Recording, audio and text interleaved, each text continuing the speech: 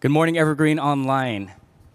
We are here live streaming from Nagano Chapel on our Rosemead campus. And if you haven't caught our service from last week, this marks the beginning of our re-entry journey into a gathered community.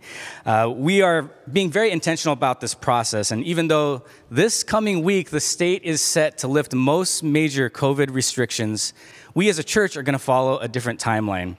First of all, we're upgrading all of our sanctuary equipment, or some of our sanctuary equipment, just so that we can begin live streaming from the sanctuary with 3 new cameras and a new soundboard and improve the overall quality of our broadcast worship services. Secondly, and perhaps most importantly, we're trying to take seriously the effect of the pandemic in our lives. I believe it's a mistake to view this coming week, as the state lifts its restrictions, as a return to pre-pandemic life. You see, we're changed people now. We're a changed church, and I think we need to pay attention to the ways that God has transformed us in the past year. And if we don't, I guess we have to wonder what good it was to go through all that hardship if we didn't learn anything. Now, take the story of Israel wandering in the desert. This is a narrative that we're focusing on in the current sermon series, Crossing Jordan. God liberates Israel from a life of slavery and oppression in Egypt, and he leads them out of Egypt through Moses, and they wander in the desert for 40 years.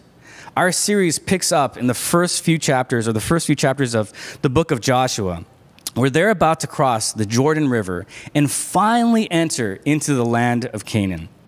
When they enter into this new land, they don't look to become slaves again. They don't look to live the same lives that they did back in Egypt. They're looking to live new lives, liberated lives, lives as a people that have been set free by God.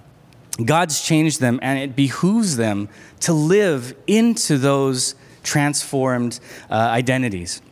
That's why we take our re-entry as being a very meaningful process. I want to make sure that we don't get sucked back into the things that God has liberated us from in 2019 and 2020. Now, as we continue in our introduction of Joshua, last week we started by looking at the last part of Deuteronomy and the first few chapters of Joshua, talking about the death of Moses. The start of Israel's journey began with grieving.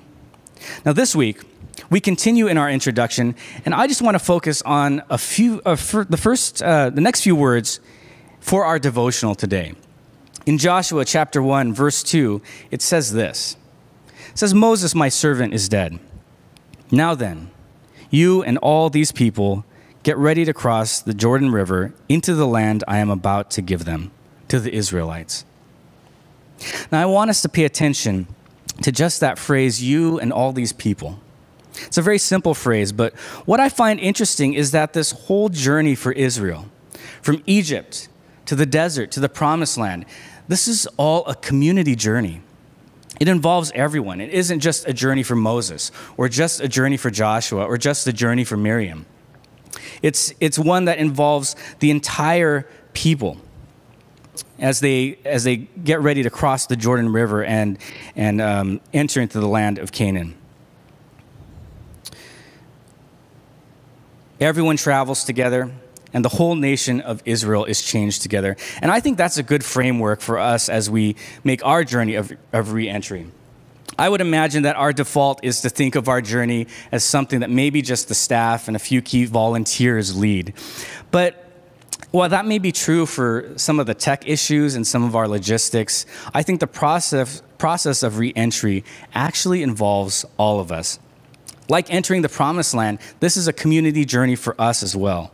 God's inviting the whole church to do this together, meaning that this is a prayerful journey, a purposeful process, and a purposeful season for all of us as we ask ourselves, how has God been transforming us as a church? How has God been transforming me as a person?